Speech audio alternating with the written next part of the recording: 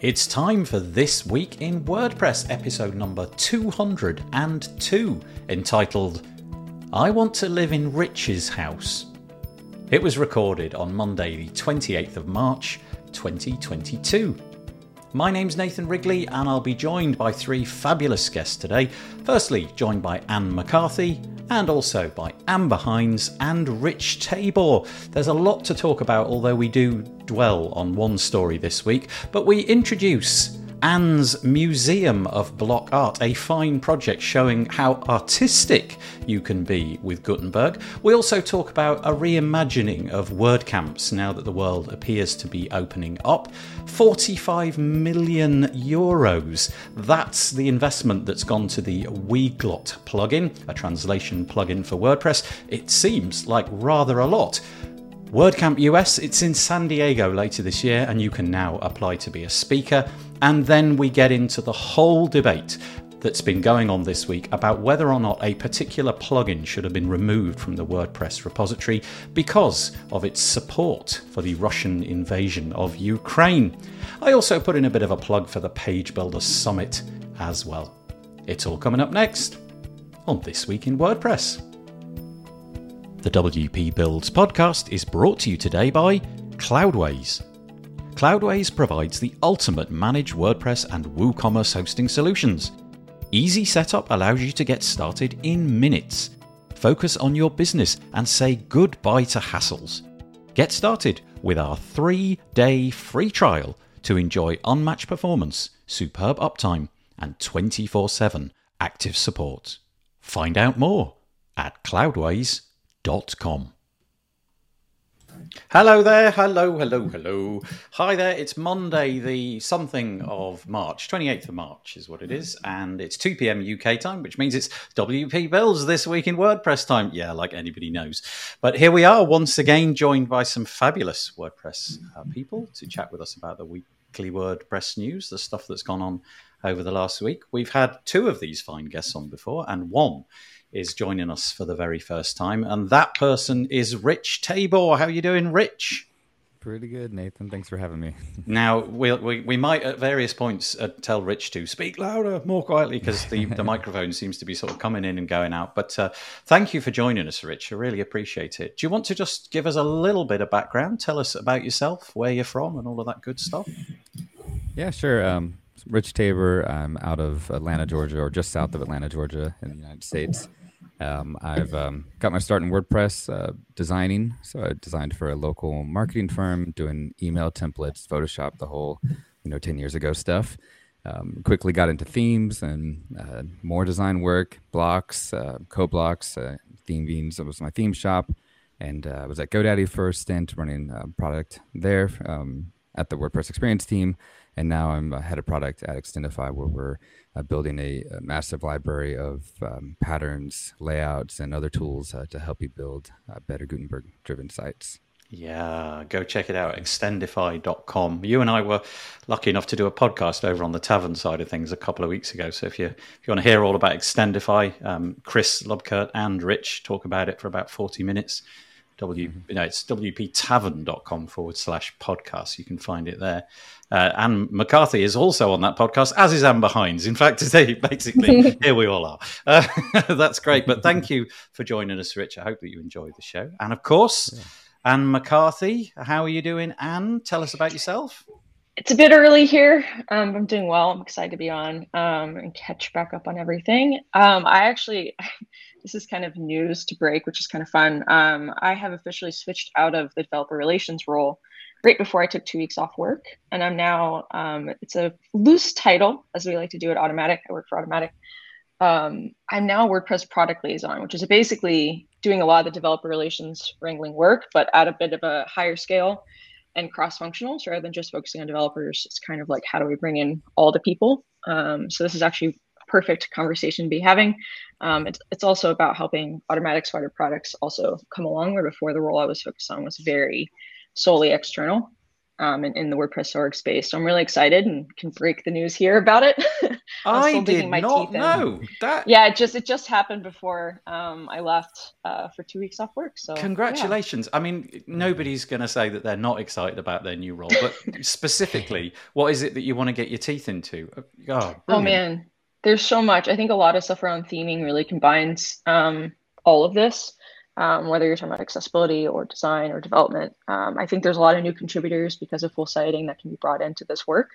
And so a lot of it's going to be everything from working with the big scale companies for Five the Future, helping them be really prepared for what's to come, to bringing in one-on-one individual new folks who can make an impact. I'm kind of just excited to do it all, to be honest. I like to get my hands in just about everything. So the cross-functional aspect is really what I'm so pleased about. for you. But I'm not saying this to make you feel kind of proud or anything. But if there's one name that has just come up again and again and again on my radar, this past 24 months, Anne, I have to say it probably you'd get that award. You've done a really large amount of work and made you've just been everywhere and available and well done.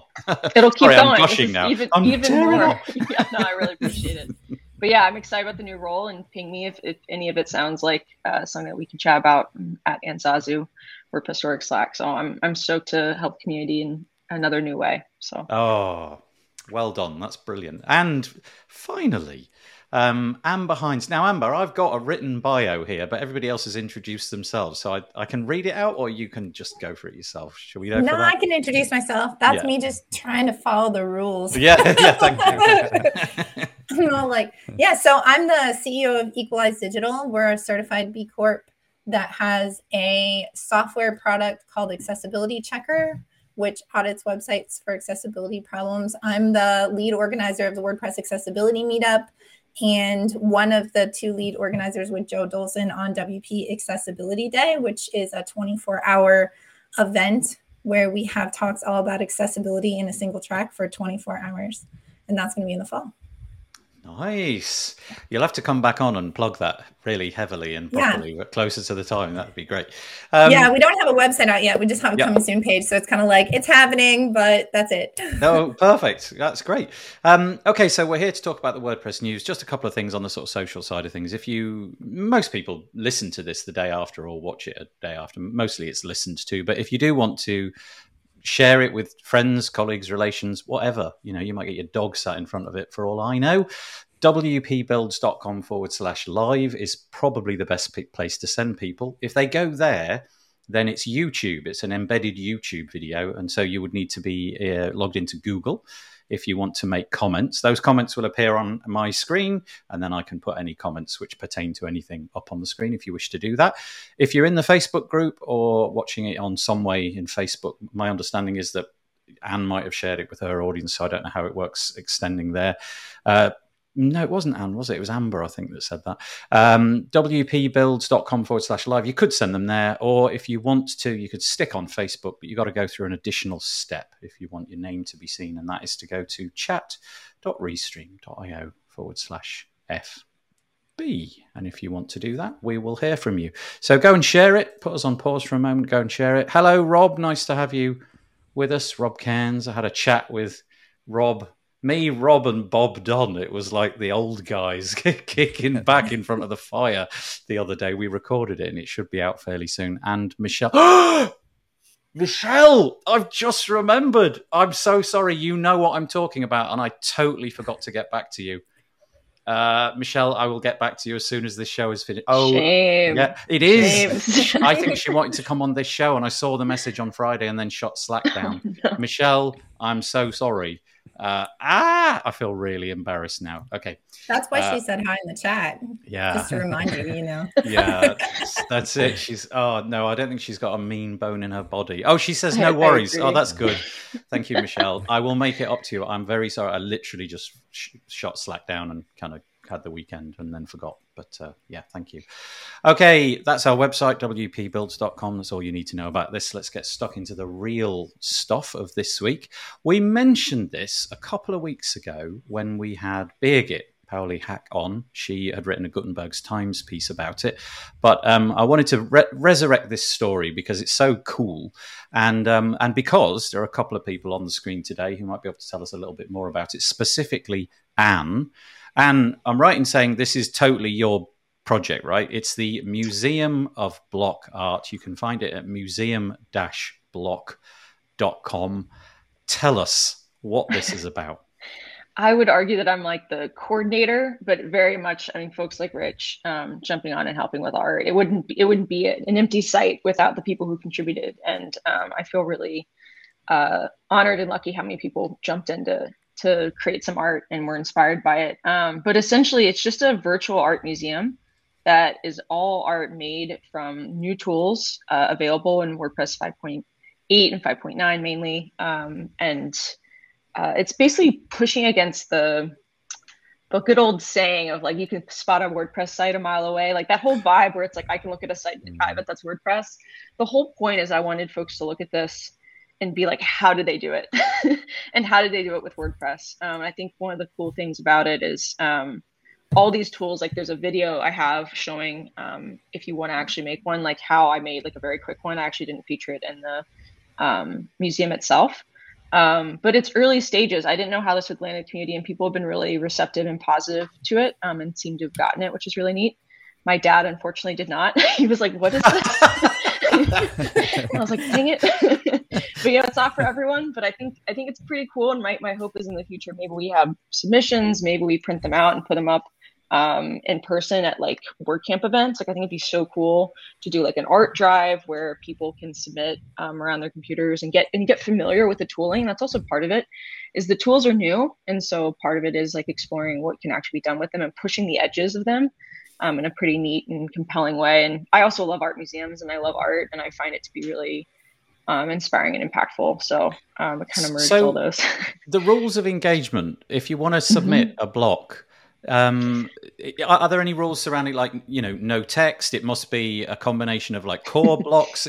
Can you just throw anything at it? What are the generally rules? Speaking, it's using core blocks and trying to use the tools as much as possible. That was, I think, the advice I gave Rich, but it was like, if you need to use minor custom CSS, like go for like, fine. I was a little bit lenient with some folks who seemed really adamant where I was like, all right, whatever. Like, like let's see how creative we can get. Cause that is a false constraint to be so specific in what you can do. So in the future, I'm thinking about creating a submission form, but part of it is we don't need another directory of whatever. So right now it's just kind of as it is. And then if people tweet out any art with WP block art, I can go through and contact folks and try to get more submissions. We've gotten a couple since launching. And I've been off for the last 2 weeks. So I'm excited to dig back in and see if more folks have contacted me about it. Okay, let's step inside. We click the big we click the big enter museum block. And am I looking at this in the same order as everybody else, or is this some sort of random? Yeah, it's all the same order, and it's using the query loop blocks. This entire site is a block theme, and it's all using very specific FSC features, which is really neat. And Tammy Lister, I have to give her a shout out. She's the one. We have actually a video where we're talking a hallway hangout, and she was showing the pattern inspiration site that she did. And I was like, this looks like art. Like to me, this is not even WordPress. And I was like, wait, WordPress can be art. We need an art museum. So it was in collaboration with the community that these ideas came together. And Tammy was very kind. Yeah. At letting me pepper her with questions. So at the beginning, when we enter the museum, we may be inspired. We look at it and we think, that's quite a nice one. And then we can click on the image or the number itself. So this is 015 and it says made by Tammy and so on. And then you can click on the image, and then forgive me, my browser, I'm using the Brave browser, it decides when certain pieces ought to have all the CSS stripped out and make it easier to look at. So I'll just make that go away. There we go. So we click on the image, and then we're presented, in this case, with what the cover block is actually containing.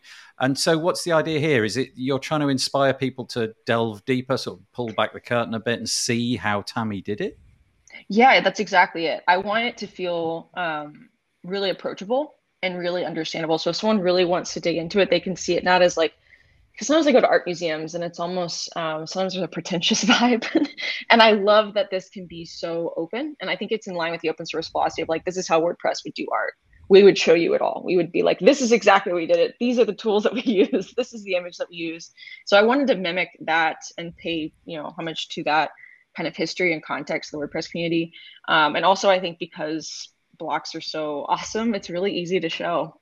And I think that's also part of the fun is like, look at this, like this might seem really complex, or you might be like, I could never do this, but actually, here's the markup.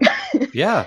So if I copied this markup, because I've got the SRC for the image is actually hard coded into that one, I could literally copy and paste this exact image. I'd probably want to download a copy of that image. This one probably would work. Yeah. I know there are some that are a bit tougher. Yeah. That's part of why I did screenshots too, is some of them don't scale well. Okay. So you have to that's why it's kind of a bit of a hack, and the query loop block won't display dynamic stuff like that. So that's actually a screenshot that you see there. I'm genuinely interested. I mean, I'm guessing it was once a picture of like a meadow or something like that with a gate or a fence or something, but it's been sort of like a smudge kind of effect has happened here. And it's just really nice.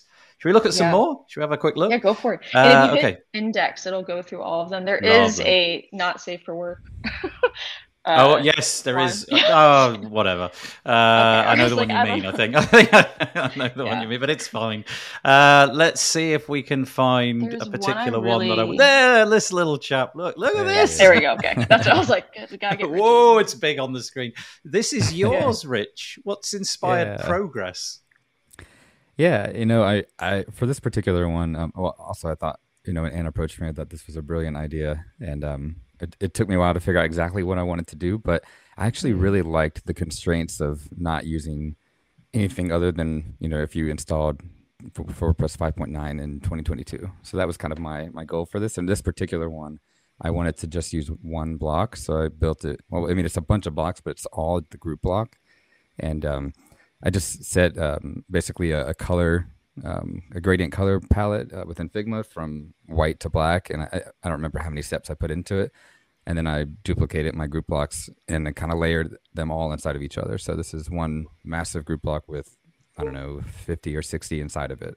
Okay, I want to see what this. Oh yeah, here we go. Here it comes. Yeah, this is. When you sent this to me, I was like, "What?" I was like, "This is part of the fun, right? Is you have this outrageously long." Yeah. I once watched this TV show where there was this remarkable. Do you remember in the olden days when you had like vinyl? We used to call them records or LPs. This guy could stare at a piece of vinyl and he could tell you what the song was. Because he could look at look at the grooves. The etching. From the grooves he could figure it out. So Anne, I was just wondering, if somebody sent you this markup, could you draw it? Like, yes, that's what that is. Well, that's what I was wondering. Do you make them give you a picture of what it is, or do people just send you the code and it's like a surprise every time you paste it into the block editor? I started at first. It was very, Rich could tell you this because he was one of the early people I pinged. It was very loose. It was like, hey, I'm doing this thing. Are you interested? And then all of a sudden I was like, maybe I should get a one pager for submissions. Then I was like, here's a one pager. And then the date kept getting pushed. So it kind of evolved over time because people would bring things up. And I was like, oh, I hadn't thought of that. Yeah, maybe we should do this. And kind of let it be organic, which I prefer a lot of times with community work, is like as things come up, then we can kind of put pieces together, especially for something that's quirky like this. I actually wasn't sure if it would even launch. Yeah, the NFT question has come up a fair bit, which is interesting to me because I'm like, to me, the Block Museum will never do that. That's what I said. I was like, I don't think the Block Museum will facilitate that. It seems to be all the rage. If you can see it on the internet, you should monetize it with an NFT these days. But, are these? I mean, also they're Creative Commons licensed blocks. Right. So I think it's one of those things anybody can take them. So that makes it a lot harder, I think, to make it an NFT when we've literally said you're allowed to reuse this however you want. I found this one quite curious as well. There's just something, when you just look at something and for some reason one of them kind of draws you're drawn towards it. I don't know what it was about Tammy's one here that I just found. If you go back to, there's another one that's I actually scroll up. I think it's called City. Yeah, no, not City. This Textures. one, City Textures. Go back up a little bit more. There's one that moves. Is the reason I'm trying to find it. It's the top row. Underground scene. Hit underground scene. It's I think that one.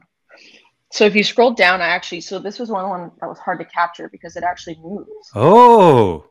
So it's supposed to look like that. It's supposed to be layered and to have this weird like shaking effect. But because I had to get a still, I had to actually like relayer it and take a screenshot. But it's a cool looking, like this was such a creative idea to me where people were really pushing the bounds of a lot of this stuff. There's a couple that move that to me, I was like, oh, the query loop block, we got to get something in place there would allow. So how do they make this move? And can you put it's a GIF on it?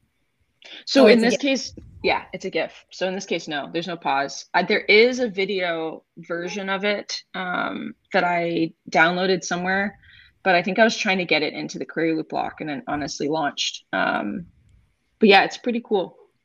It is pretty cool. They're all very cool. And I just like the idea. And the other ones have videos, yeah. Yeah, I just like the idea of this kind of stuff. As a beginning point. Yeah, so that's the weird thing. I'm like looking at it though, because I take everything from an accessibility lens, and I'm like, it needs pause button. So if you scroll, bother somebody, I'll have to update.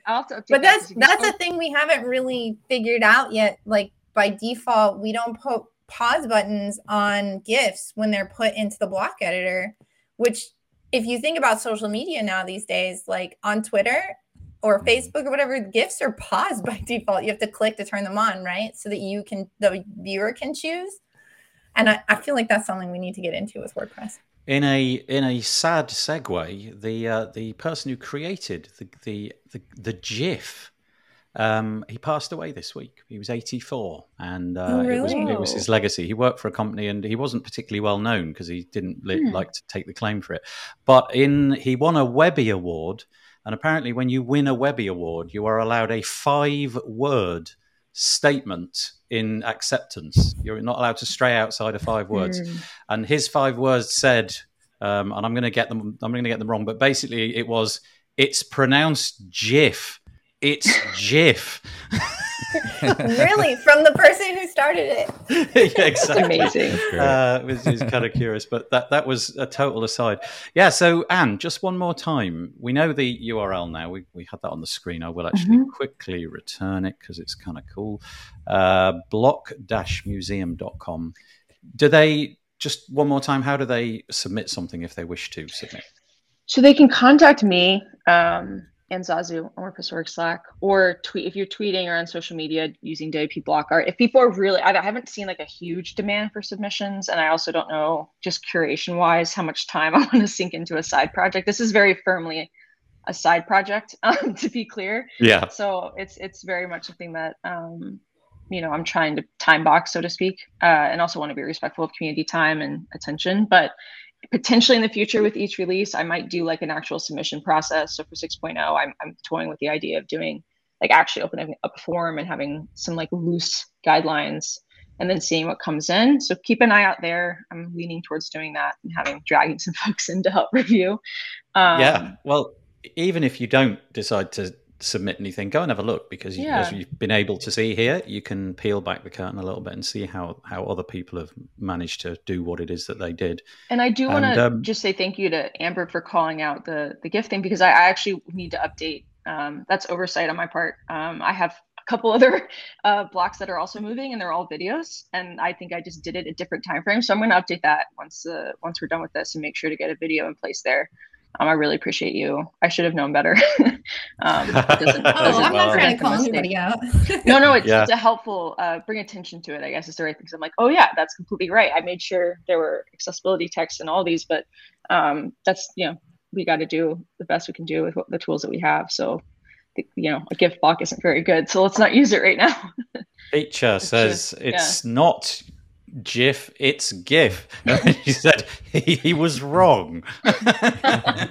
Go and Google it, Peter, whilst you're on, and see if you can find. He was 84, I believe, and he was the founder, and apparently that was his lasting message. Okay, right, let's move on. That was a fun piece, and thank you for bringing that into life, and that's brilliant. This next piece is all about WordPress and real-life events. Just a quick show of hands. Who's going to go to a real-world event this year? I think my hand will be up, but I think the way it's going at the minute, it's probably going to be local. Rich, I know you're planning to head off overseas. You're going to go to WordCamp Europe, but Anne and Amber, not so much. Not WordCamp Europe. I'm planning on WordCamp US though. Same, yeah. Okay. And I mean, I've been doing some in person. We're in Austin, so I did some South by Southwest stuff. Yeah. 2 weeks ago. I did get a little cold, but that was it. That's what happens though when everyone flies from everywhere, right? Mm-hmm. What about you though, Rich? Your team, is it just you? Are you going with a team from Extendify, or how have you decided to play it? You got any backups in case things start going south again, or are you just going to go for it regardless? Yeah, as of now, a couple of us from Extendify are planning on going to WordCamp EU, and well, we're obviously keeping a close eye on things, and it's up to each of us individually if we don't feel that we should be able to make it, just with whatever's happening in the world. But as of now, I feel okay about it. But I feel like things could change weekly right now, or even daily. I did a podcast episode with two of the people from the WordCamp Europe organizing team, and it's over on the WP Tavern, the same URL as before. And they've gone to great lengths to make it as COVID accessible as possible. There's free testing stations. They're going to obey the guidelines in place in Portugal at the time. So if that doesn't mandate certain things, then they won't try to mandate them. But everything that could be taken outside is being taken outside. So the canteen and in the meals and all of that is going to be done in the outside, which is great because it's Portugal and it won't rain. Thankfully, it's not happening like in Dublin or London or something this year. Sorry, Amber, say again. Oh, I was just going to say, it sounds like they're going to be pretty strong on the mask requirement. That's what it sounded like when I listened to that episode. Right. So on the inside, you are going to, they've taken great care to sort of count the number of seats in the room and allocate an appropriate amount of space. And masks, basically, please wear a mask, I think is the general guidance. I don't know what they're going to do in terms of shepherding people away who, for some reason or another, decide not to obey that mask mandate, but that's the intention, is take a mask, and hopefully it'll go according to plan. But this piece is slightly different. This is on WP Tavern. Sarah Gooding writing about, well, it's called WordPress Community Team Reconsiders Guideline for In-Personal Regional WordCamps. Obviously, the whole WordCamp thing, WordCamp London, WordCamp whatever, it just fell apart over the last couple of years, and trying to rebuild it is going to be really difficult. Probably a lot of the volunteers have fallen away. The interest has to be rekindled, the purpose. Goodness knows how many new people have come to WordPress in the last 24 months who don't even know that these things exist.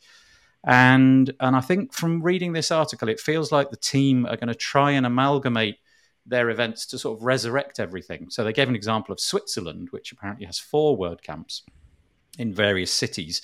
And if I read it correctly, the idea really is to try and get a Swiss version back up and running in a sort of expedited way so that at least something can happen. So hopefully, we might get a WordCamp. Who knows? You never know. We might get a WordCamp UK or a WordCamp England or something, which we definitely don't have at the moment. We've got the WordCamp Europe. But if something like that were to happen, I would fully support it. And I think going local, it looks like Anne and Amber, you're staying local this year. Rich is going a little bit further afield.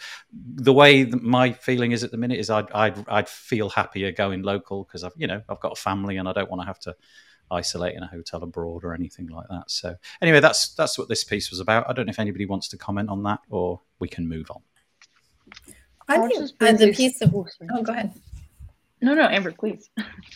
I was just going to say, I thought the thing, like the main summary of it that I took away was that they're going to try and be less one size fits all than they were in the past, where they had more strict guidelines about maybe they wouldn't allow a city to do one because they'd say, like, no, you need to join up with this other city that's in your area and do it jointly. And now they're going to kind of be like, if you want to run one, run one. That was my takeaway. I don't know if that was what everyone else took from it. But Anne? Yeah, I was having a similar kind of takeaway, and also just I'm very excited to see what this looks like with more, what I'll use the word like resiliency built in, where it's like we've had to do these online. What do hybrid events look like in the future? Will anyone stay solely online? What sort of pathways will we provide for folks to participate from afar? I think there's a lot of interesting and creative opportunities here, and part of like what Amber just said of not a one size fits all approach. And this is one of those examples, one of those moments where I'm paying close attention to, mainly because I want to see if we are changed as a WordPress community to actually act.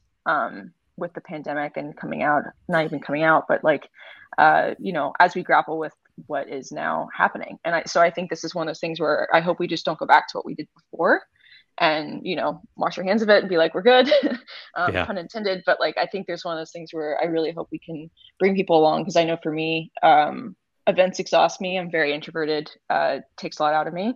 So for me, I love online events because of that. I love options to participate online, whether that means going back to my hotel room and listening in a dark room and, being able to absorb the content still without fully missing out.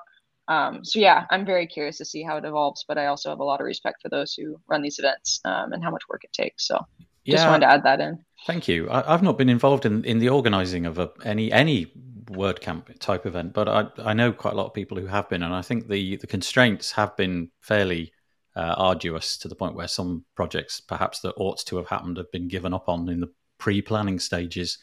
Mm-hmm. So maybe, as you said, Amber, the relaxation of things and just making it somewhat easier would be quite good. A couple of points on that. Peacher was saying that in December they had one at the time of a peak. That's interesting. It was still allowed. That's in Seville, and master-imposed guidelines were respected, and there was 0 cases after. Okay, unlike the state of the word, right? Yeah. And an anonymous user over on Facebook said, will the speakers be required to wear a mask while speaking? I don't actually know the answer to that, but I'm guessing the answer's no. Exemption for those for whom mask wearing is difficult because of breathing. Again, I would imagine the answer is yes. I would have thought that would have been the common sense approach. Go over to wptavern.com/podcast, and you can listen to everything. I did ask all those questions, but regrettably, the exact answers have fallen out of my head since I recorded it. So there you go. So Rob, in agreement with Anne there, hybrid events would be nice. Okay, and Beth, you have to go to chat.restream.io/FB, that ever so easy, pithy URL, which is forever going to be implanted in your head. Use that and you can let us know who you are. But thanks for that. Okay, wow. Weglot, which is one of a multitude of WordPress solutions to translate your website. So, I mean, off the bat, I'm thinking of WPML. I think that's the one that seems to, in my head, be the one that seems to be everywhere. But WPML, Weglot, and there's several others. But Weglot, this very recently, it was 24th of March, so just a couple of days ago, they've announced a 45 million euro. It's not often you hear the word euro related to something like this. It's always in dollars. A 45 million euro investment from a company called Partech Partners. I've no idea who they are, but the founder, Augustin Prot, he said that the company is profitable. They've got 25,000 customers paying. Wow. 60,000 websites using the company's products, including, and listen to this laundry list, IBM, Microsoft, Spotify, Steve Madden, I don't know who that is, but he's probably quite famous, and Volcom. So up from the previous seed round that they had was $450,000. So you can see the chasm that this business has managed to jump over in the last, 5 years. And we've had Augustin on the podcast. So all I'm doing really is raising the awareness of this. If you're into translating your websites, which I guess if they're international, you probably want to be, this is now really going to be, I guess, marching forward with new roadmaps and development prospects. So that's my bit on that. I'm going to just hand it over. Go for it. I'm curious how this impacts multilingual support as part of the larger WordPress roadmap and what we can learn from. Like, it's really exciting to see this be poured into. As someone who only speaks English but travels to all places where English is not the spoken language, I'm always appreciative whenever I see translations. So it's something I feel pretty passionate about getting in more places, especially in terms of democratizing knowledge and all that sort of stuff. It's more Google's thing, but I still think we should all worry about that on the internet. Yeah. What about this is all, it's like AI translation, right? It's not human translation. It's a mechanism to translate things. So you can do that, but it's also a way, if my understanding is correct, of putting the translations on the site. So does it not also enable you to have the little flag icon where you can pick, I want to see Italian, and Portuguese. Yeah, and then but I guess my point, so it's kind of like Google Translate in that it's auto translation as opposed to having the site owner load in alternate versions of their content, right? Yeah, I'm not sure on that point. Yeah. So I mean, I think it's definitely really interesting. I think anytime that people are fundraising in the space, I always feel like this is where, kind of like, other people have talked about, and I know you've had people on this talk about, some of the acquisitions, right? And how it lends more to the maturity of the space. Of course, they have a SaaS that's outside of, it's not just the WPML plugin, or, well, it's not theirs, but their multilingual plugin, right? But like, I do think it is interesting to see an investment happening in our space of this size, for sure. Paul Charlton over at WP Tots, he said it's both. You can auto translate, manual translate, or pay for the translation. So it sounds like it's sort of a bit of everything. I was kind of assuming, not being a user of it, that it was also the sort of conduit for getting the translations in behind the little flag icon and putting them onto different parts of the website. I just that number to me is just jaw-droppingly large, though. If you'd have asked me to pluck a figure out of thin air for what a seed round for a WordPress translation plugin, and maybe they are the number one, maybe they're the number two, maybe I don't really know, but my guess would have been significantly smaller than that. And as you said, Amber, it just speaks to the amount of money that people are willing to throw at WordPress solutions. I mean, it sounds big, but if we look at that, like right there, you have highlighted that in 2021 they had 10 million in ARR, so annual recurring revenue. Yep. So really, like, 45 million is not too many multiples above that. Yep. So I think that's really where that number comes in, which, if you're someone who's thinking about investment, which is something we've been doing a lot of conversations about internally in research, right? Like, that's where you have to be like, if I wanted to get a big investment, right? Like, I think like looking at that multiple is sort of interesting too, and that provides some important framework to how much money they got. It's not like they just have the 40,000 active installs of their plugin, many of which are probably free users, right? They also have a lot going on behind the scenes, clearly. Yeah, and buried in the sentence which you spotted, Amber, is also the fact that I've probably just misrepresented it and missold it as a WordPress thing. Obviously a lot bigger than that, because it mentions the fact that they're working primarily WordPress, but also Shopify, Webflow, which just seems to be growing at an incredible clip.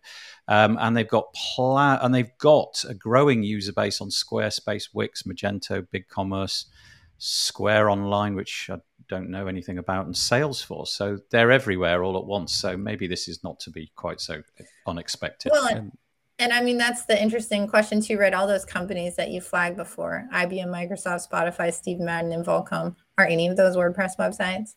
Yeah, maybe. I don't know. Yeah. It may not be their main .com. It might be like a subsite or something, which is, but it's also possible that none of those are WordPress websites, and most of their revenue is coming outside of WordPress ecosystem. Yep. So you got to tell me, who's Steve Madden? It's a clothing designer, right? Oh, is it? Okay, I thought it was. Am I making that up? I thought it was like Joe Rogan or something, some sort of Hollywood. Oh, okay. I thought it was a football person. Oh no, he's a football player. Who's there? No, there's a Madden. Steve Madden is a shoe thing. Steve Madden. We've all got a guess. No, he's a sports player. No, he's definitely making shoes. He's in Hollywood. John Madden is who I'm thinking of. Steve Madden is like shoes, no, you're right. It's the shoe design. Yeah. Oh, yeah, I know nothing. Google it. I what is that? But it's like, oh, that's shoe. brilliant. Yeah, it's a luxury shoe brand. I think for a second there, I was thinking I was about to show off how knowledgeable I was about sports ball when I said clothes. Rich, I think it's your turn. Yeah, 45 is a huge number, I think, too. But also when you look at the integrations, like they have an integrations page, and it's even way more CMSs than what is listed here in the article. 20 or so different CMSs that they're targeting, and really it looks like, and maybe investors are thinking the same thing, that this is the potential winner for translations across the web. And it seems like that's the direction they're growing outside of WordPress for sure. Yeah. And it's also interesting, with the roadmap, with Gutenberg and and WordPress, and how multilingual support is going to be a core implementation in phase 4. We don't know exactly when phase 4 is going to be, because we're taking a little bit longer on some of the other earlier phases right now. But it's just interesting how much of a focus is kind of being geared up in that direction, which is also a really good thing for WordPress and for the web. Yeah. I imagine that if I was solely focusing on WordPress, the phase 4 of the rollout with multilingual baked into core, that would keep me awake at night, I think. So diversifying out to all these other platforms would at least sort of spread the load a little bit away from WordPress should we finally get to phase 4 at any time soon. Yeah. Okay, right. Next piece up then is, we were talking about WordCamps just a moment ago. I just wanted to raise this one. It's apropos of nothing, really. It's just that WordCamp Europe, which we now know Rich and Extendify are going to be attending, which is happening in June this year in Porto, Portugal. This is an article on XWP, and I just wanted to bring it to your attention because it turns out that XWP, being a distributed team, have members all over the place. But it turns out that one of their team happily lives in Porto. And so they put this article together about all the different things that you can do when you are in Porto. And so it's kind of like an inside track.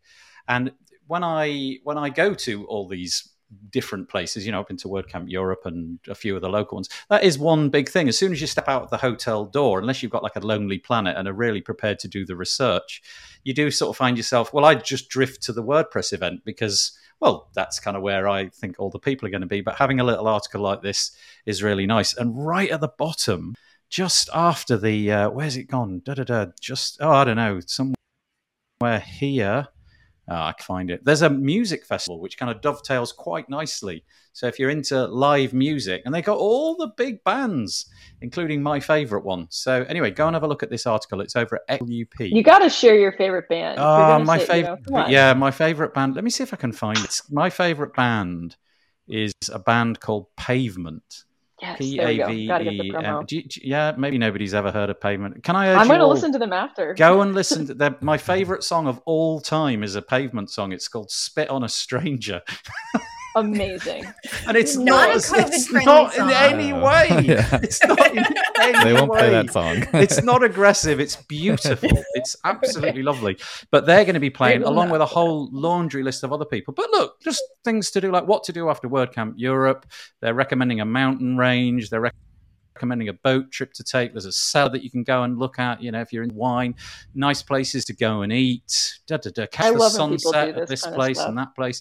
Which, if you don't do some of these, I'll be sorely disappointed. Yeah, I'm making my list this week.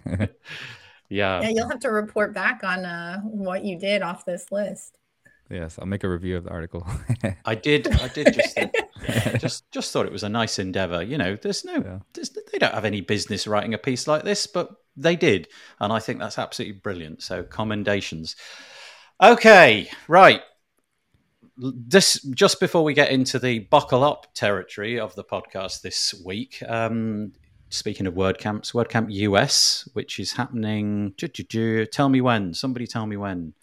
September 9th through 11th. Oh, yeah, it says it in big letters at the top. Look, yeah, September 9th through to the 11th, exactly where it should be as well. Look, is San Diego. The WordCamp US is moving to San Diego. Are they still doing the 2-year cadence thing? Will it be there for the next couple of years, like they've done in the past? I do not know.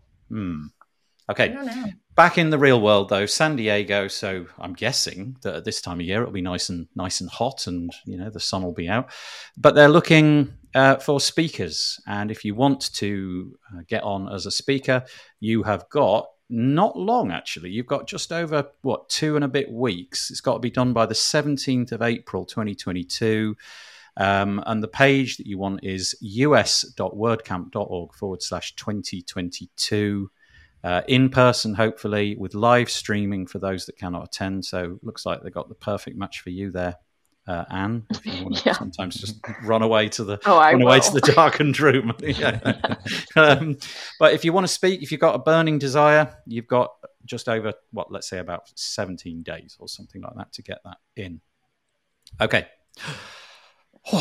Right, intake of breath, everybody. We're going to stray into politics, which is something that we are probably ill-equipped to deal with.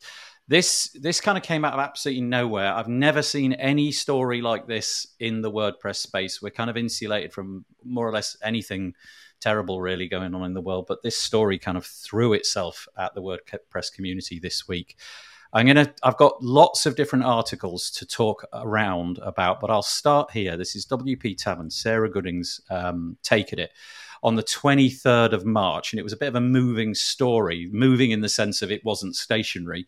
So it was called WordPress.org removes Russian pro-war plugin from the directory. Okay, where to begin? Somebody over the course of the last few weeks decided it would be a good idea to create a plugin called Zamir. Could be pronouncing that wrong, but it's Z-A-M-I-R or Z-A-M-I-R. And what it purported to do, and I can't tell you what it actually did because it's now gone, it put a Z symbol on your WordPress website. And I believe that's all that it did. And I say all in the sense of it didn't do any more, not, oh, that's all that it did. And that seemingly would be fine. You know, why would anybody complain about putting the letter Z? You say Z, right? I'm going to say Z because that's what we say. Putting the letter Z on a website. Well, it turns out that this symbol has been sort of co-opted over the last month. And if you've been watching any of the news, you've probably seen infantry and artillery rolling through the Ukraine from Russia and Belarus. And for reasons unknown to me, this symbol, this Z symbol, has been painted on the vehicles, presumably as some way of identifying the origin of it, so as not to attract friendly fire, I guess. So this plugin came onto the scene, and it was spotted by Carl Hancock, who is one of the founders, if not the founder, of Gravity Forms. And he didn't like it. He thought that this was a plugin which really had no business because of the political nature of what's going on over there.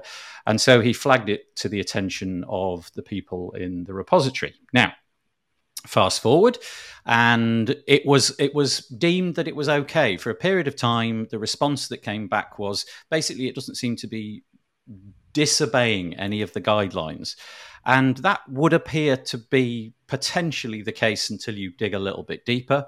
And a lot of people did dig a little bit deeper. They found that answer was not what they wanted to hear, so they pushed back and said, look, we think that this really should be removed.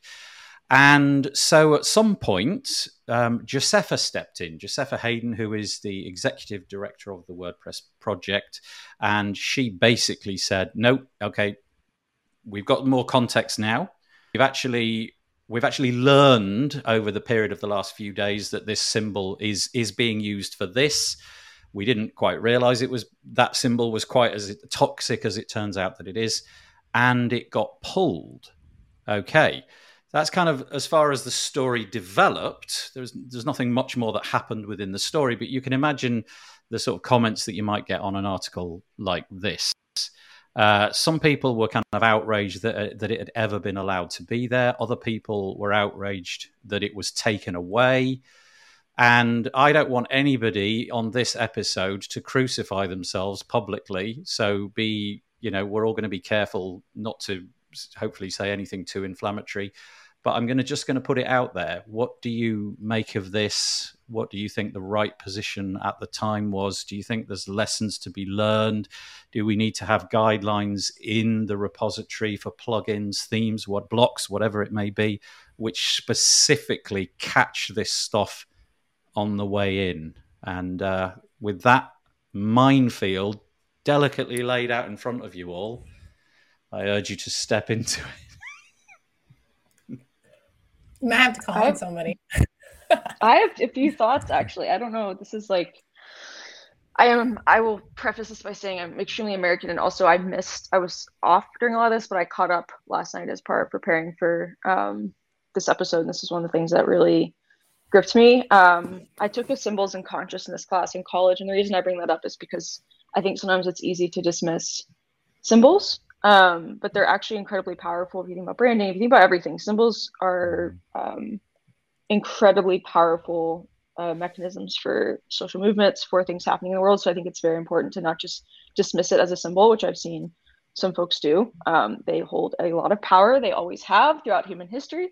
And I think it's really important to acknowledge that and to take it very seriously. Another thing that I've actually weirdly gotten into the trust and safety space just because of something's happened with Section 230 in the US. Been kind of intrigued by responsibility there. And one of the neat things that I've heard from other, particularly social media companies, and since Automatic is the owner of Tumblr now, one of the things that I've started seeing is how there's groups across social media platforms that will work together. They're external, usually an external partner will unite different groups around like trust and safety things. So if there's a rise in hate speech in one platform, it's typical that it will bleed into the others. And so there's a way to be more reactive. It's almost impossible in many ways to be proactive at a certain point, but the key is like reacting quickly. And so I'm intrigued because WordPress hasn't had to deal with this in the same way that social media companies have. But this root problem, which is something new came up, it got into the system. How do we react? This is like, we have 20, 30 of like dealing with this. And I would actually argue it's more in the last 10 years that tech companies have started taking that seriously. So I think there's a lot to learn and a page to be taken out of those books of what social media companies have done. There's one that's US based, that's like the Stanford Internet Observatory or something like that, but they specifically deal with things like this. The former head of trust and safety for Facebook, I think leads it. I can't remember his name right now. It's Alex something. But yeah, I think we need to start when we need to. What does this look like in open source? What are the vectors where someone can take advantage, and seeing it as a chance to evolve? Yes, this was not caught by the current rules. What needs to evolve? And I think that that's a true sign of growth, and an adaptable, resilient community is one that can evolve over time as things come up. So yeah, I'm keen to see what we can learn. And also, like Matt said in post status, this will happen again. Mistakes will be made. He's like, I can 100% guarantee that. And he's right. And I think the key is shortening that time around mistakes, around amplification. And I think we're lucky that folks in the community spoke up. And I'm appreciative of those who were willing to speak up, because I think it can be tricky to do so. But yeah, symbols matter. And it might have started as one thing and transferred to another thing. And from what I understand, the swastika was the same way. So, yeah, I mean, that's a religious symbol for Hindus. Yes. The swastika, yeah. right? Mm-hmm. Which has very different meaning to them than it does to a lot of the Western world. I've just put out, just for clarity there, Amber, it's kind of almost the same, but imagine flipping it through 180 degrees. It's been rotated. Yeah. Just to be clear. Yeah. So Andrew commented in the chat, the problem is free speech, right? Which is what I saw a lot of the back and forth, or people that were saying maybe it should stay. And then, of course, here in the US, it's all like First Amendment, right? And I think this is really, some interesting things for us to think about. I mean, first of all, WordPress is a global community. It's not an American community, even though there are a lot of us here. We don't own it, right? We're not the only people who contribute to it and are touched by it. And so I think we have to think outside of the lens of what we might want to say as Americans. But I don't know. This is where I certainly will out myself as somebody who I don't think that everything is free speech. Like at some point you have to acknowledge that things hurt people. And that's where I think the guideline that they ended up taking it down was it having something to do with being kind, right? And yes, it is true that you don't have to put it on your site if you don't agree with it, but at the same time, like seeing it there in the repo could maybe have negative consequences for people. And so I think we have to think about that too. If somebody's just going and they're searching for something and if they start typing the letter Z on WordPress.org/plugins or in the back end of their website and it pops up because we have auto submit on the search, and that's I don't know, was it ranking that high? Probably not. But that's the first thing they see. What is the implication and how could that harm someone emotionally? And I think and then what is the actual benefit of the plugin on the other side, and I do understand some people are worried it's a slippery slope. At what point are people going to come back and be like,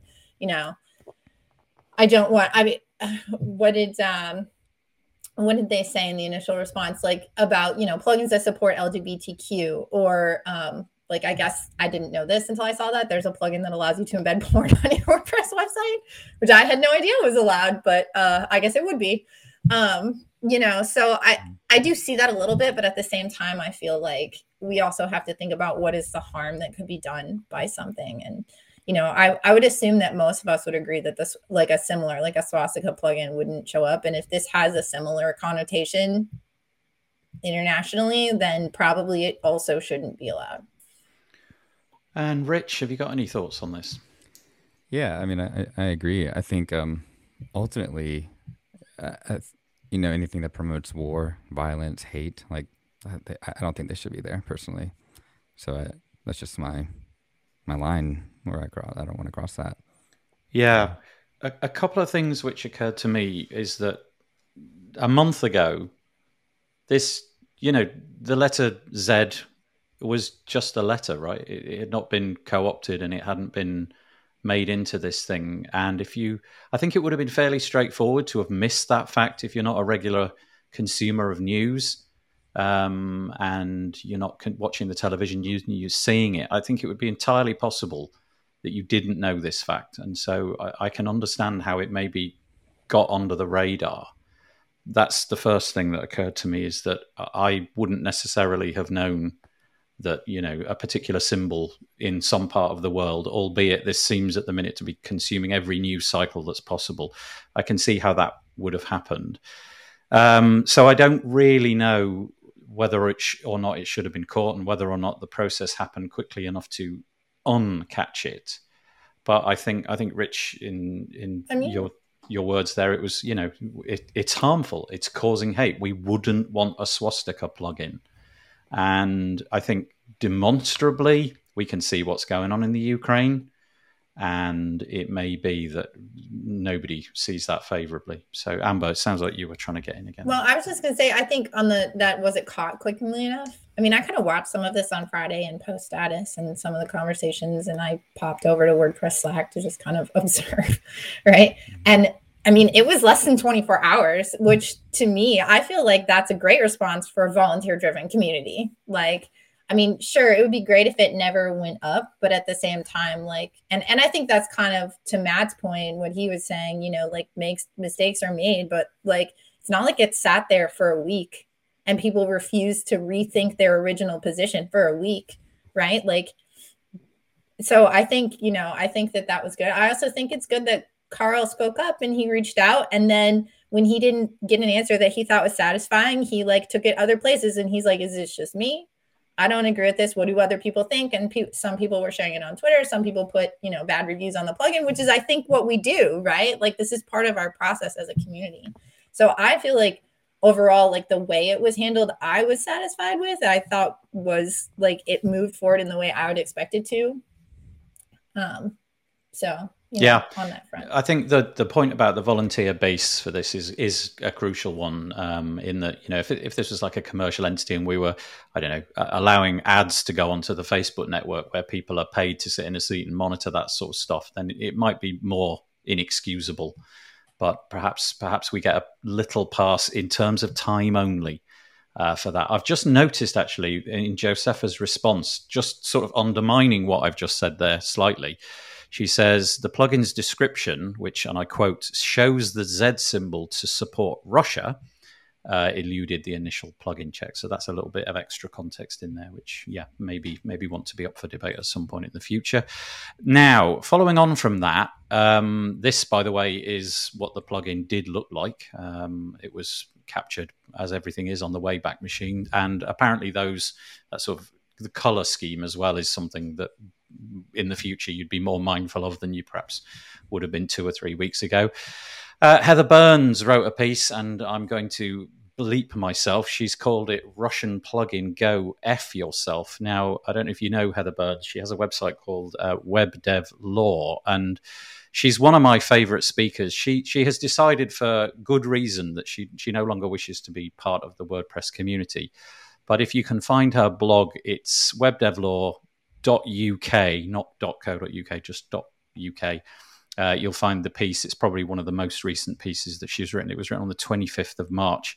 And she goes to great pains, to illustrate her credentials in having an opinion about this, but also to then kind of go on and explain it from perhaps a non-American perspective. Because I hear this thing, what is it? First Amendment? Forgive me. Is it First Amendment?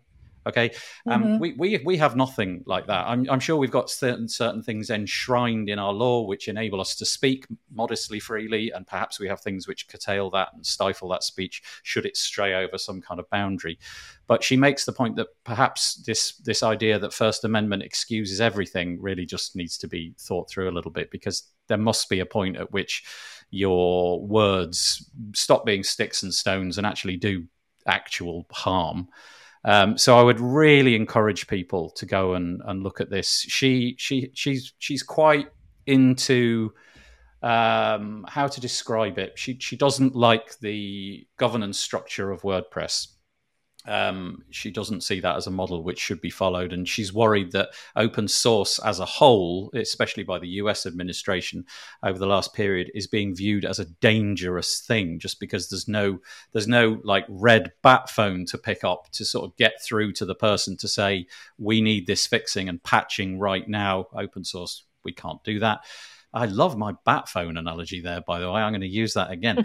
And so she's sort of saying, yeah, every time something like this happens, it's a further nail in the coffin from the administration's point of view, looking down to get concerned about things like this. She says it's nothing to do with free speech. It's nothing to do with the First Amendment at all. And then she makes more points, but she basically comes back to it's not free speech. This is not First Amendment. It's just blatantly wrong in her opinion. So go and check that out. I don't know if any of you three had a time to read that and whether it affected your opinion in any way or it bolstered your opinion. But if you did, pipe up now. If not, we'll move on. Yeah, I read it. I thought, more of the interesting stuff, which I think we were chatting about this a little bit pre-show, like is later on, where she's talking about some of the bigger worldwide implications of course, what she says is she basically says, Automatic leads this, and should Automatic be sanctioning Russia, right? And I think we have another article we're going to get to in a minute talking about other companies like doing that, and so I think, it is, she has some interesting thoughts there on the front of like, how much should we be stepping in to these things? And, I guess certainly we're not stopping anyone from creating a plugin and distributing it on GitHub. That's GitHub's problem, right? But like when it's on the open source, the foundation website, if it's out there in that way, then it is like the people behind it support it. And so, I think she had some interesting points here about that and whether or not more should be done on that front. Yeah. Okay, Rich or Anne, or should we move on? I do just want to say Automatic does not own WordPress. I just want to make that.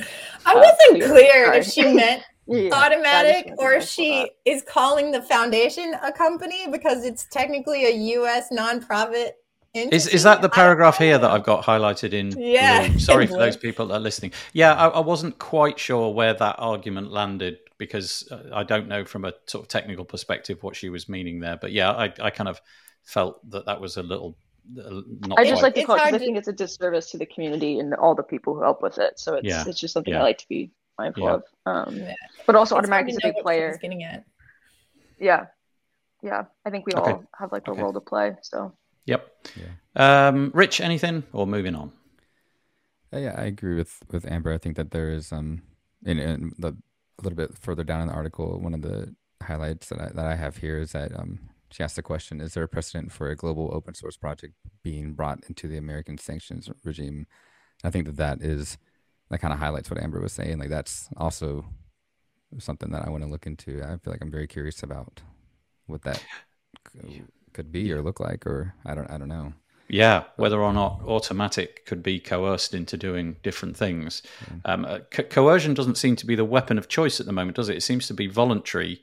Most of the companies, certainly that I've come across, are not being asked to withdraw their product lines or staff or whatever. It seems to be happening on a more voluntary basis, and we'll come to a piece now about that. Again, WP Tavern, WPN. So the article's called WP Engine, Pantheon, and Others drop support for Russian business customers, and the list is pretty long.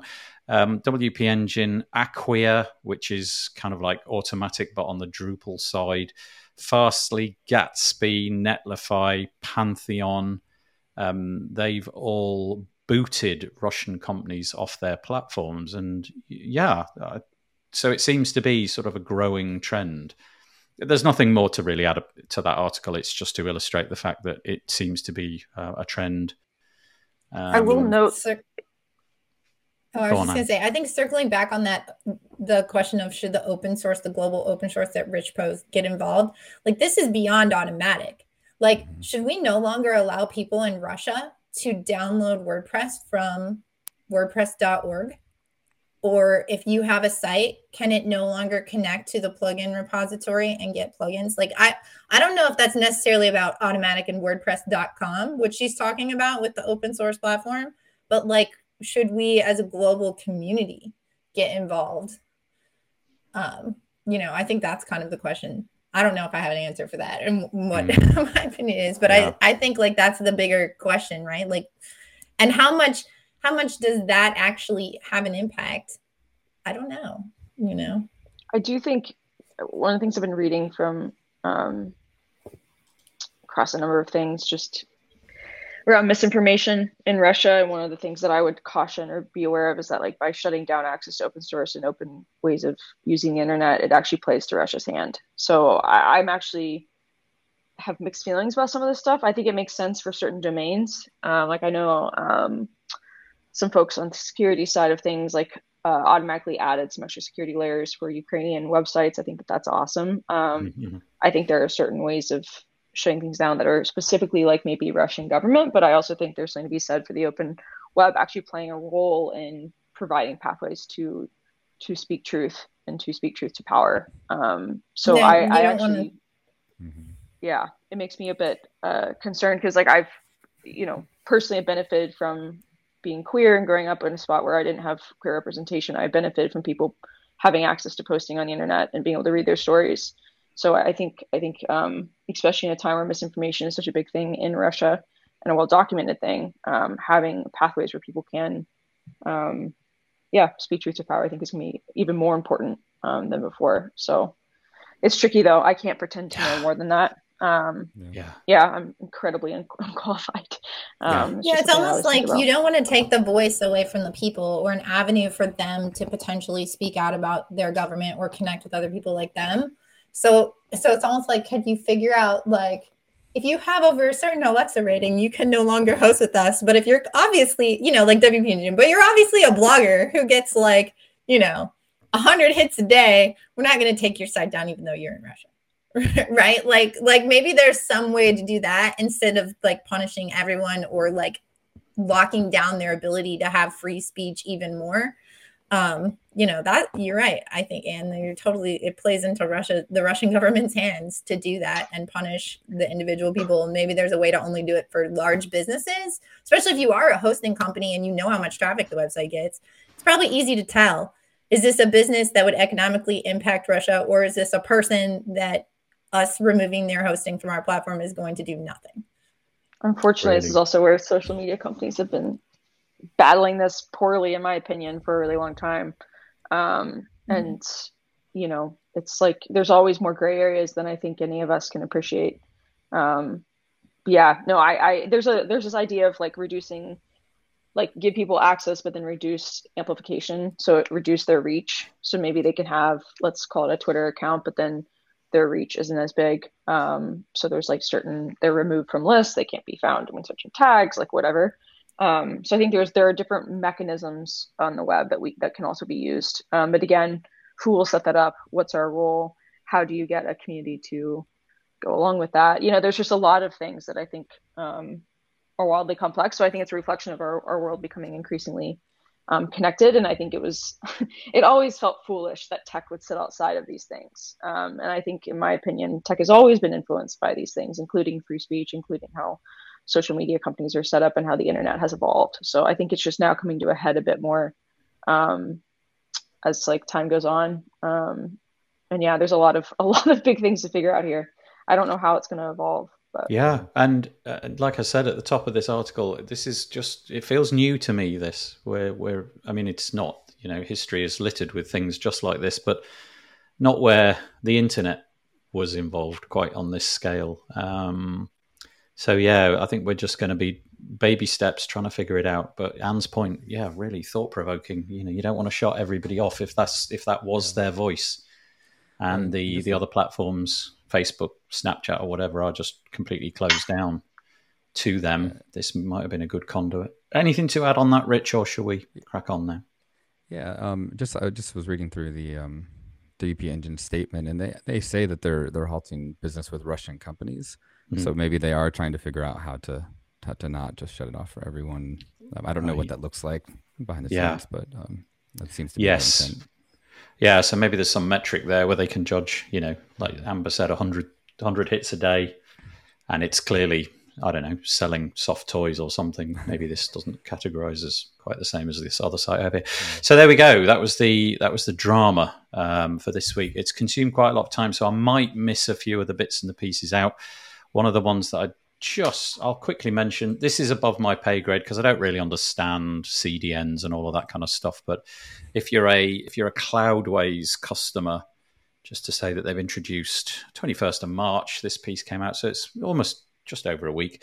All new, it says, the all new Cloudflare Enterprise add-on for faster and more secure hosting. I feel I'll probably maybe come back to this on another day, but it looks like they've partnered with Cloudflare. So if you're on a Cloudways account, you can now access all the DDoS mitigation and firewall and all that kind of stuff. And it appears that there's quite a lot of people who are using this product who are very happy with it. That's all I've got because I don't really understand it. But if any of you have something more knowledgeable to say, go for it. That was tumbleweed. Let's move on. Great. I'm glad I'm not the only ignorant one. That's perfect.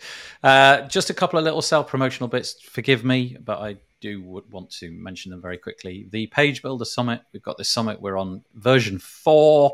It's coming back round on the 20th to the 24th of June. You can find it at pagebuildersummit.com. And if you go to that site, you can join the wait list. If you're really keen, we're trying something new out this year. And this is really micro presentation. If you've got something page builder related, that just like this one little thing, this little trick or tip or something that you feel people ought to know about, just some curious thing that you stumbled across and not sure if anybody is widely knowing that this thing exists. Could be about the block editor, could be about Beaver Builder, Elementor, whatever you choose.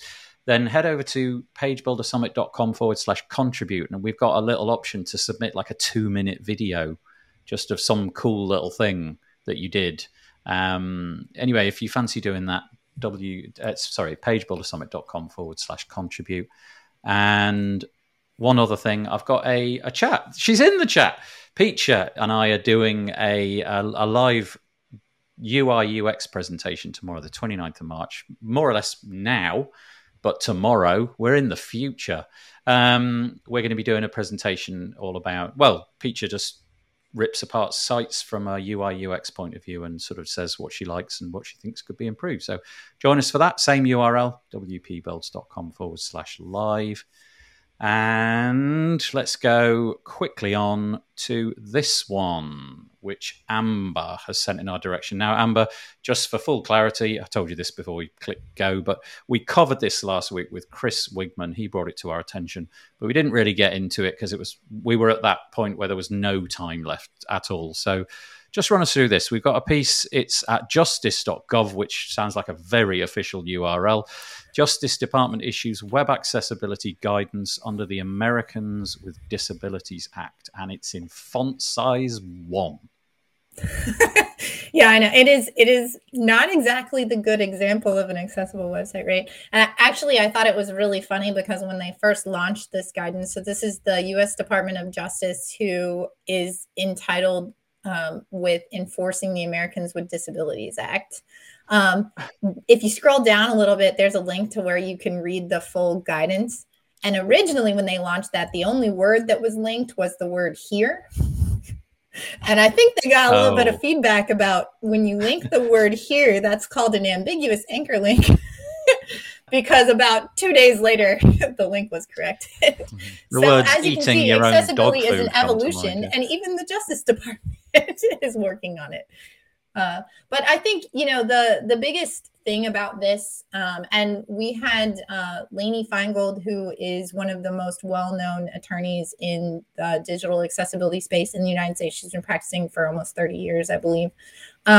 She perfect timing, actually spoke at WordPress accessibility meetup, and she was very optimistic about this. She said that she had gone to a presentation with the Justice Department on Friday, the day they published this, and one of the notable things for her was that they never used the word place. So before this, a lot of times when people with disabilities would sue a business for having an inaccessible website, they would try and get it dismissed for a couple of reasons. And one of them was, well, the ADA doesn't state that it has anything to do with websites, so therefore it doesn't apply. So this obviously is literally saying it applies to websites. And then two, the other big thing was they try to say, well, the ADA only applies to businesses that have physical locations. So it might apply to websites, but only if you have a physical location. And so her big takeaway was they're pulling it away from physical location. So I think, it's definitely worth referencing. And I felt like it's a good positive first step. And hearing what she had to say, I thought it was. And then I shared another article with you, which might be a better transition. This is from a gentleman who worked at the Department of Justice in the 90s. And he actually authored the original ADA guidance on this. And he did not feel like this went far enough. And he actually was like, they basically reiterated the same things that we've been saying forever, which is that it does apply. And they didn't add any extra teeth. And his thought is that this means that they're not going to do anything more with it. That was his thought. But one of the things I thought was interesting is he talks about what he would like to see. And he wants to see stricter requirements.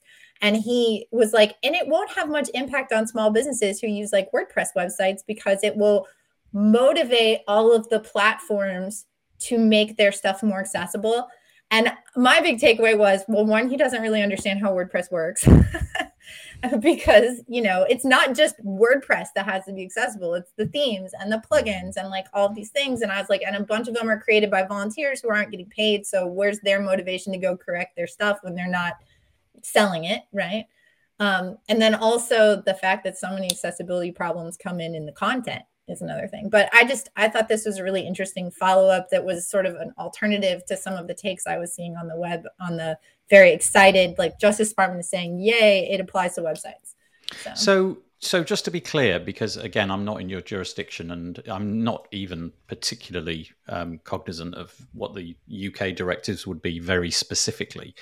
But you're saying that the takeaway points here are that if your website is now considered almost like a premises, you have no clever legal way of walking this back and saying, but I don't have a building. That's irrelevant now. Correct. You've got a website and that's all that you need, right? Yeah. The thing that is the hardest part about it, and this is what I think he was criticizing, is they don't explicitly say. So we have another law called Section 508, which applies to government funded websites. So like higher ed or any sort of government website. And that specifically says you have to use Web Content Accessibility Guidelines 2.0 AA.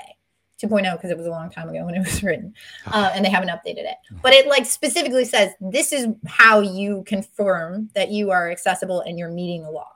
So what they said this last time in the new statement and on the new website is they say it's basically up to the business or the website owner to determine what accessibility is. You should reference the Web Content Accessibility Guidelines, but they don't explicitly say that. And that's where he's saying this is a problem. Like we need to literally say you have to do XYZ because we need something that's measurable, right? So I think there's still going to be problems and there'll still be people trying to argue, well, this is accessible or it's not, like because there's not a solid line. But the big thing is yeah, it's pretty much saying that if you do business in the United States, then your website needs to be workable for people with disabilities. Thank you so much. That's great. I was going to do a kind of fast running out of time. I've actually got to end a couple of minutes earlier today, so this is kind of perfect for that. So normally we'd end about 5 or 6 minutes from now, but I think we'll knock it on the head at this point, unless any of you guys have got something that you want me to desperately share. Otherwise, I want to briefly plug something. I'm going to DM please. Put it in Have the you got a URL chat for me? Yeah, just drop it in the Lovely. private Got chat. it. Yep. If you'll pop it up, Amber, just because this relates to all of what we're talking about in terms of like practical WordPress, go look at this, go help with this if you can, go stay tuned. But it's about improving the accessibility testing process itself. So thinking about accessibility, one of the things you have to do is even take a further step back, kind of like what Amber was saying, where it's like, it's obvious this person doesn't understand how WordPress works. So it's like, how can we help actually testing process in terms of even finding the issues? Because right now that was flagged by the accessibility team as being very cumbersome. So I just want to plug this out there. Again, I've been gone. I posted this and then went away, but there's been a lot of activity on it. A lot of folks diving in with different solutions and kind of discussing what can be done to improve it. And I want to give props to Carolina and Joe, who both talked at length with me and answered all my questions, and were a part of even having this discussion. So, and Amber, thanks for expanding on all this. It's really interesting, and particularly that article from someone who helped write the guidelines. I always find that really fascinating whenever you can hear it from someone who has helped think about these things in such depth. So between the article and hearing you talk, it's really awesome. So thank you. I love doing this show just because I get to learn from so many people. Yeah, so much to learn. Yeah, truly. just so much to learn. It doesn't matter how good you are. My takeaway from this show is I want to live in Rich's house. I know you have the best background. Just look at it. I mean, it's just really nice. I'm not so happy with mine anymore. It's really nice. I know you even have sound dampening boards. Is that what those are? I do, yeah. The full Monty. Yeah, it's really, really nice. We have to do this terribly embarrassing thing at the end of every show. It's not that embarrassing, but we have to wave. Does everybody mind giving us a bit of a wave? We have to do it all at the same time, just so that I can... There you go. That'll do. That's more than enough. Thank you so much. So big thank you to Rich. I hope that it wasn't too traumatic for you. And actually, to be fair, Rich, you came on the show where there was the biggest opportunity to put your foot in your proverbial mouth, and so it's not normally quite as political as this. It's usually plugins and CSS and stuff like that. And obviously, Anne, thanks for joining us once more, and Amber, really appreciate it. This episode will come out tomorrow morning, 7 a.m. UK time. We'll repurpose it as a podcast, and you can find out about that wpbuilds.com/subscribe. Nearly got the wrong URL there. So from me, from Rich, from Anne, and from Amber, thanks very much. See you later.